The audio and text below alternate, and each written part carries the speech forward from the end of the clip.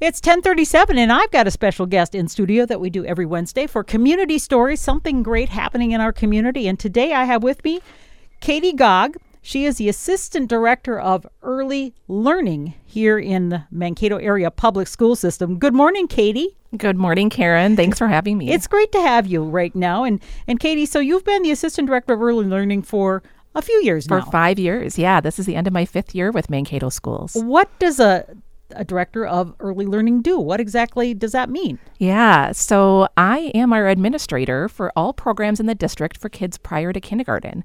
So when we think about early learning in the district, we have programming for parents and children to attend together, as well as preschool programs, early childhood screening, special education services for birth to 5, really a wide variety of services for kids in that age group of birth to age 5, as well as parents. So this is more than just pre-K. This is the pre-K. So exactly. To speak. So you've been doing this for a while. Are you a teacher background, or how does one start to do something like this, Katie? Yeah, I do. I have a background in early childhood education as well as early childhood special education. Did some variety of work in classroom settings, and then went into early childhood special education birth to 2, working with parents and families in the home, which I loved. From there, moved into a leadership role. So got my administrative license and have been supporting early childhood teachers ever since. Now, there is really something exciting going on with the Mankato Area Public Schools in this age group for sure. There is now a Center for Learning being established. Yes. I guess, I don't know, constructed is not maybe not the right word, but established. What is the Center for Learning here in Mankato? Yeah, so we are excited that we have been able to acquire a facility at 15 Map Drive. That is our new Center for Learning facility. For those of you who have lived in town for some time, you might be familiar with, it used to be the MRCI site. Mm-hmm. Big building, yes. Yeah. So we purchased that and have renovated that to be a site for children birth to 5, to provide all that programming that I had talked about earlier. So what we'll be moving into that space for fall is our early childhood family ed programs for children and parents to attend for learning together. And those are both morning and evening programs. We will also have our early childhood screening that we encourage all kids to go through at age 3, but definitely before kindergarten. Our early childhood special education staff members who provide evaluations for students in the community, as well as direct services, are out of that facility now, or will be as of fall, as well as the majority of our preschool programs. Right now, we have preschool in 6 different locations throughout Mankato. That's what I was going to ask you. Where is all this stuff happening now, or is it happening? It is all happening now, just in a variety of locations. So what we're really doing is condensing those into an early learning hub. So everything will be coming together to this Center for Learning location. We will still have 2 preschool programs in elementary sites, one at Kennedy Elementary and one in Eagle Lake for this next school year, but the rest of our programs will all come together at this Center for Learning location. Will those staff be displaced then that are at those schools, or how is that going to work? Yeah, no, staff will all be coming to those assigned sites. So they will be moving from maybe an existing location in elementary or another area of Mankato and coming to that location. So, that early assessment is so important, and you mentioned that, you encourage everyone to do that. Our son was discovered that he had autism at 11 months. And when you get that early intervention, it makes such a huge difference. And we were just lucky that we had him here at the Children's House. And one of the teachers there said, there's some concerns here. And we had him assessed at that young age, 11 months. And a lot of people wait till later. So is there an opportunity, if you think there's some issues, that you can get them early, even as like ours was just still a little young one? Yes, for sure. Thank you for bringing that up. So we do encourage really intervention to begin as early as possible, as soon as a parent or a child care provider or someone else who's close to that child notices that there might be something different about their development. It can be anything from a movement or motor delay, a speech delay, something with their cognitive development, their problem solving or interacting with others. They can make a referral through Help Me Grow, and it's just helpmegrow.org. Anybody can make a referral for a child. And once that's entered, it comes directly to us. It goes to your resident school district. We receive that information and we'll reach out to that family and offer an evaluation. The evaluation is free. There's no charge for that to happen. And for any child that qualifies for the service is free. Right. So definitely we can have a greatest impact the earlier we start. Well, and I'd like to encourage people to really notice that, because we noticed some things about our son, but we were first-time parents. I was age 40 and first-time parents, and we took him to the doctor, and the doctor said, well, they all develop differently. And so he wasn't concerned at all, but I kept thinking, I don't know, there's some things, he wasn't making eye contact. He never crawled. He just scooted on his butt for another thing. But, he would play with just parts of toys and spin, and it was different than most kids. So luckily we had this teacher say, we can get him assessed, and they did it through the school district, and we got services right away.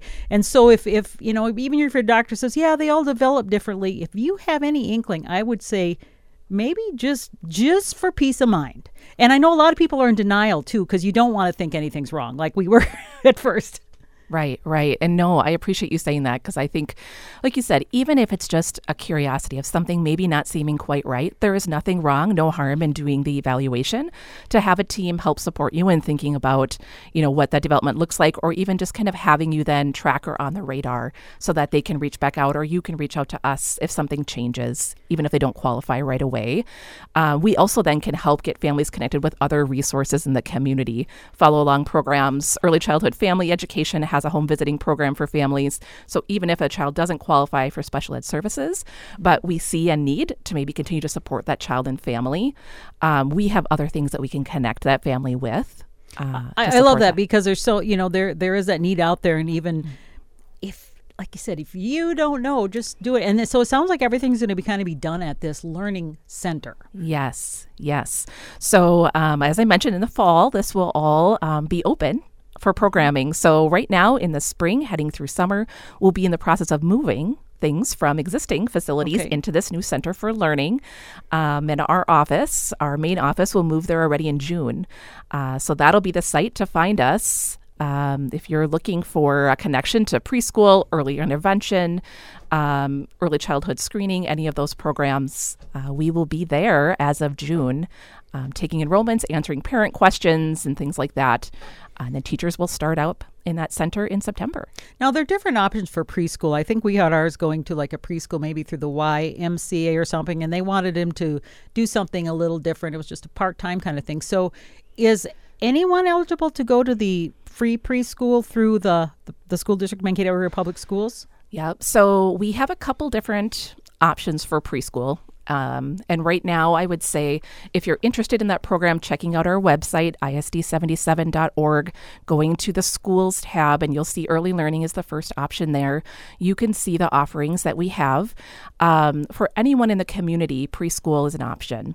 Preschool through the school district is a registration-based program, so we do ask families to register. There is a fee to participate in the half-day program. We do have some scholarships available, so that's something families are able to tell us they have an interest in, and we can get them connected with an application. If they meet those eligibility guidelines as far as income, we have scholarships to provide for preschool.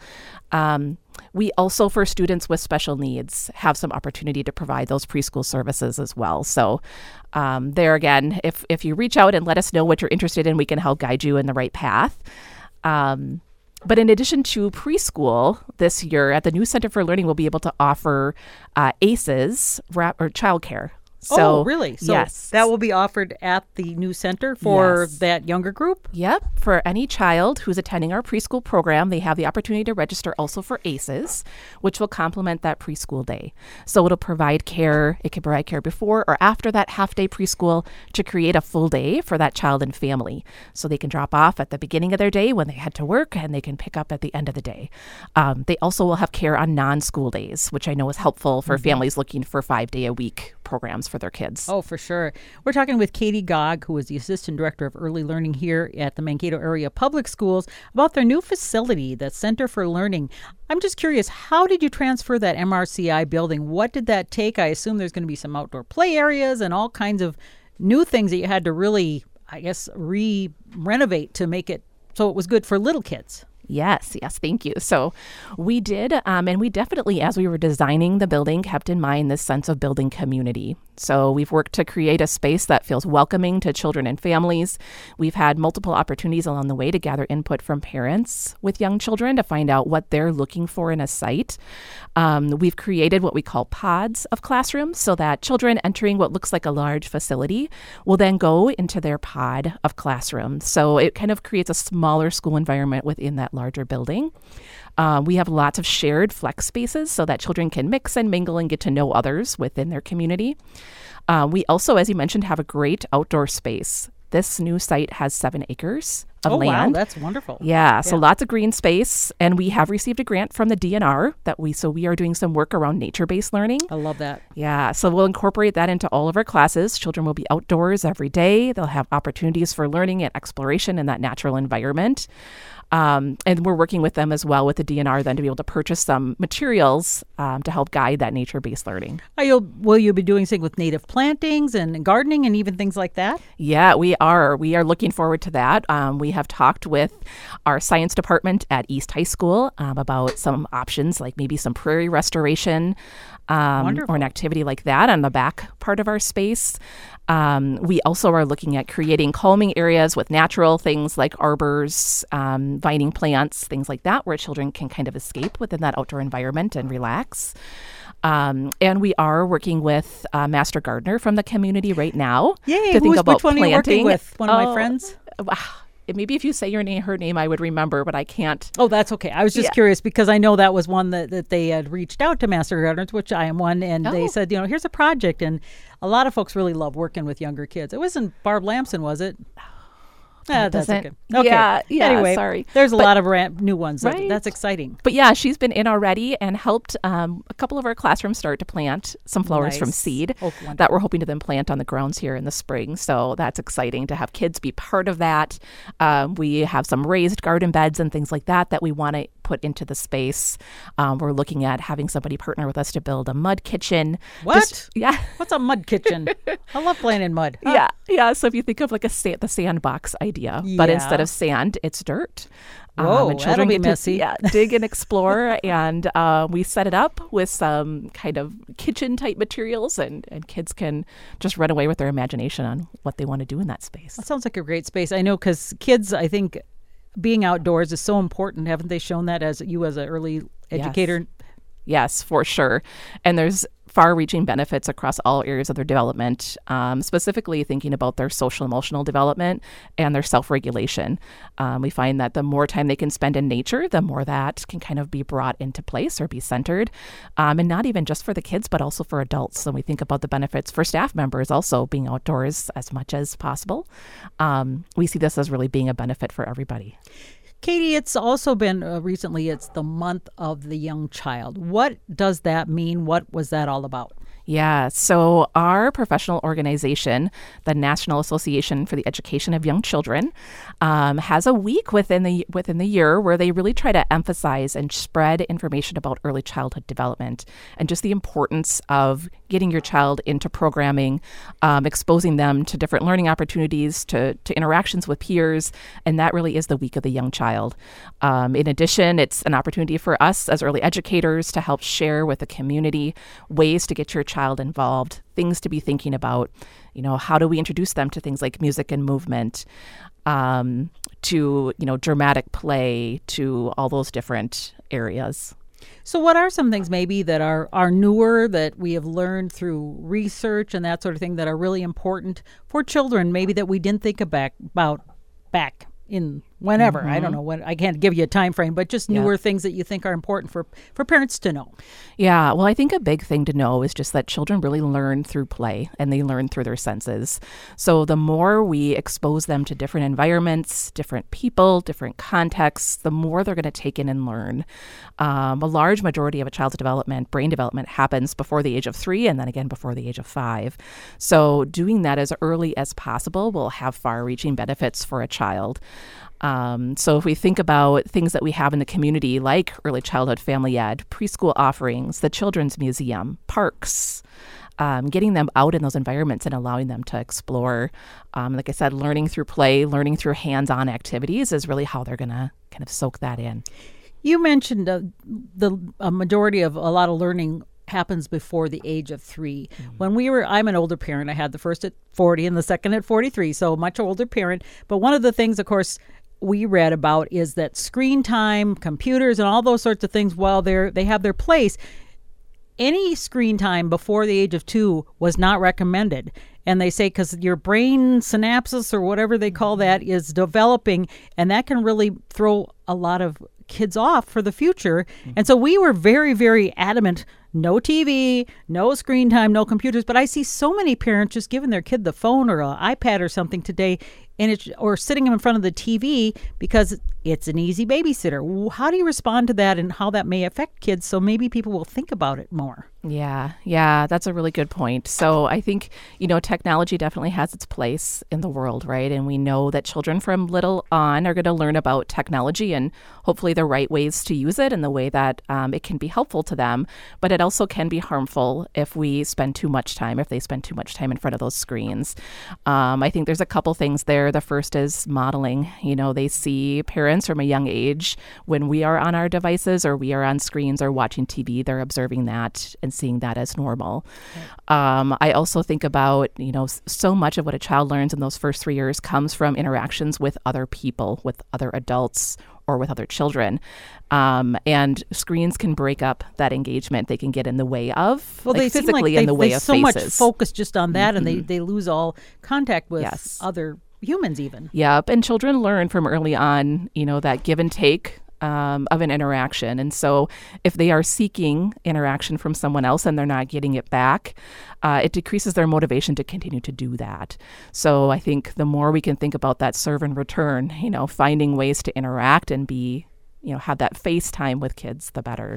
And I get that parents sometimes want a break, but there's got to be other things you can do besides give them a phone or something. Right. And if we think about, music is a great way to do that without having that visual stimulation there. So even just turning on the radio and having an opportunity to hear music is a great way also to kind of distract or engage if you need to get things done, like make dinner or, do the laundry and things like that.